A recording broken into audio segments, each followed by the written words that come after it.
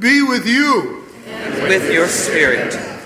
A reading from the Holy Gospel according to Mark. Glory to you, O Lord.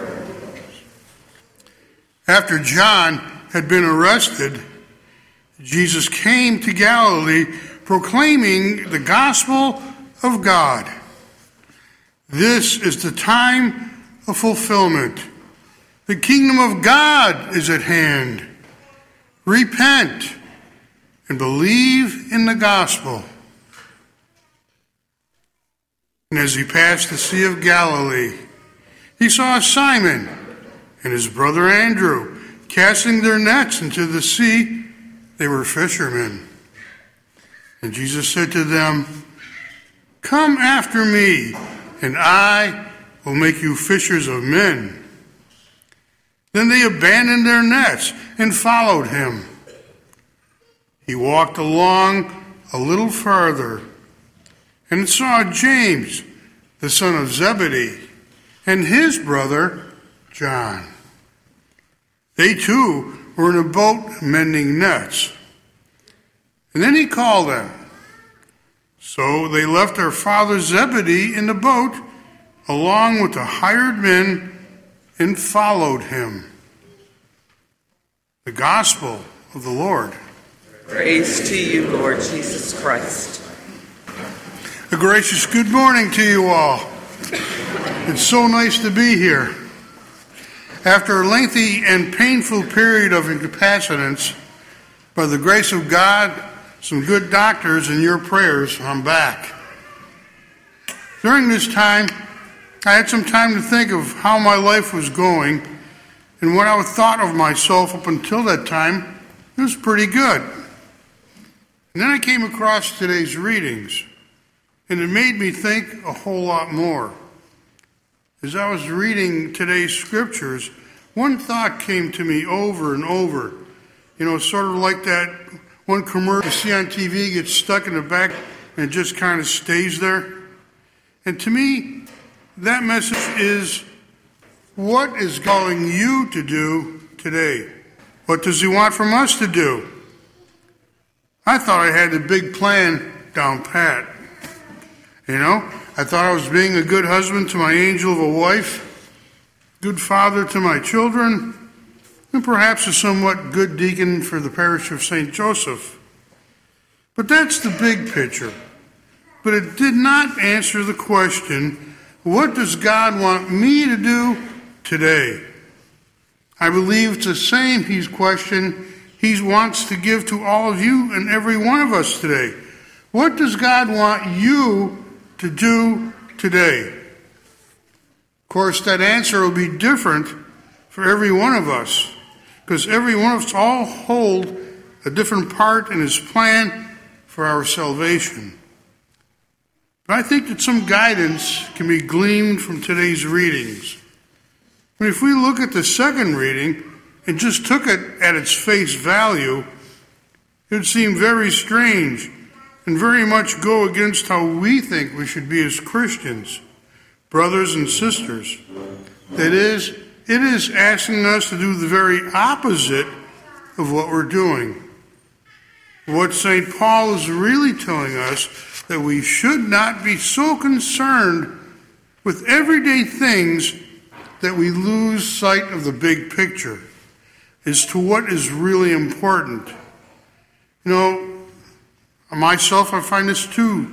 We so often get caught up in everyday life. We're taking care of business, paying bills, that we forget sometimes that that is not what life is supposed to be about. That all things that we do, like paying those bills, collecting things, working to stay alive, are only temporary things. And when we look at the gospel, Christ is asking us to keep away from what we think is the only thing we think we should be doing, as we think it's the most important thing in our life, and to follow what should be the most important thing in our life, and that is to follow him. And that is why today's reading, God is asking us, what are you going to do to earn eternal life with him? Are you willing to change your lifestyle and follow him as he is asking us to do? Are you re-examining our life to see what he wants us to do?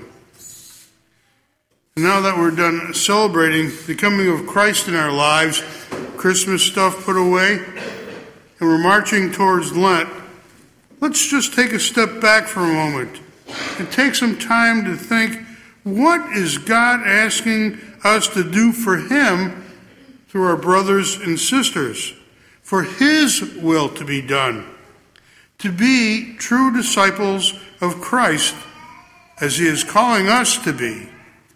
Amen. With trust in our Lord, we bring forward these, our petitions. That the church will be ever more fervent in proclaiming the kingdom of God and the truth of the gospel, we pray to the Lord. Lord, hear our prayer. That God's people may shine forth as a prophetic sign of unity and concord in the midst of a world torn by strife, we pray to the Lord. Lord, hear our prayer. For all public officials, that tomorrow's day of prayer for the legal protection of unborn children may bear great fruit in the state legislatures, we pray to the Lord. Lord, hear our prayer. For an increase in vocations to the priesthood and consecrated life, especially for our diocese, we pray to the Lord.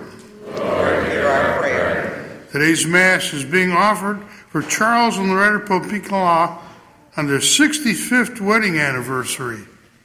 We pray to the Lord. Lord, hear our prayer. For those who are sick or infirmed, and for their caregivers, that God in his mercy will draw close to them and raise them up, we pray to the Lord. Lord, hear our prayer. For those intentions that we hold dear in our hearts, we pray to the Lord. Lord, hear our prayer. For the repose of the souls of the faithful departed, that through our prayers and those of the Blessed Mother, they may join the saints in heaven. Eternal rest grant unto them, O Lord. And perpetual light shine upon them. May their souls and souls of all the faithful departed, The mercy of God, rest in peace. Also for the intentions of the Pope, Pope Francis, and our bishops Rama, we pray to the Lord. Lord, hear our prayer. At this time, I'd like to call forward Charles and Loretta Popicola for their blessing. Happy anniversary. Lord, God and Creator, we bless and praise your name. In the beginning, you made man and woman so that they might enter a communion of life and love. You likewise blessed the union of Charles with Loretta so that they might reflect the union of Christ with his church. Look with kindness on them today. Amid the joys and struggles of their life, you have preserved the union between them. Renew their marriage covenant, increase your love in them, and strengthen their bond of peace so that, surrounded by their children, they may always rejoice in the gift of your blessing. We ask this through Christ our Lord. Amen. May Almighty God bless you both in every way. In the name of the Father, and of the Son, and of the Holy Spirit. Amen.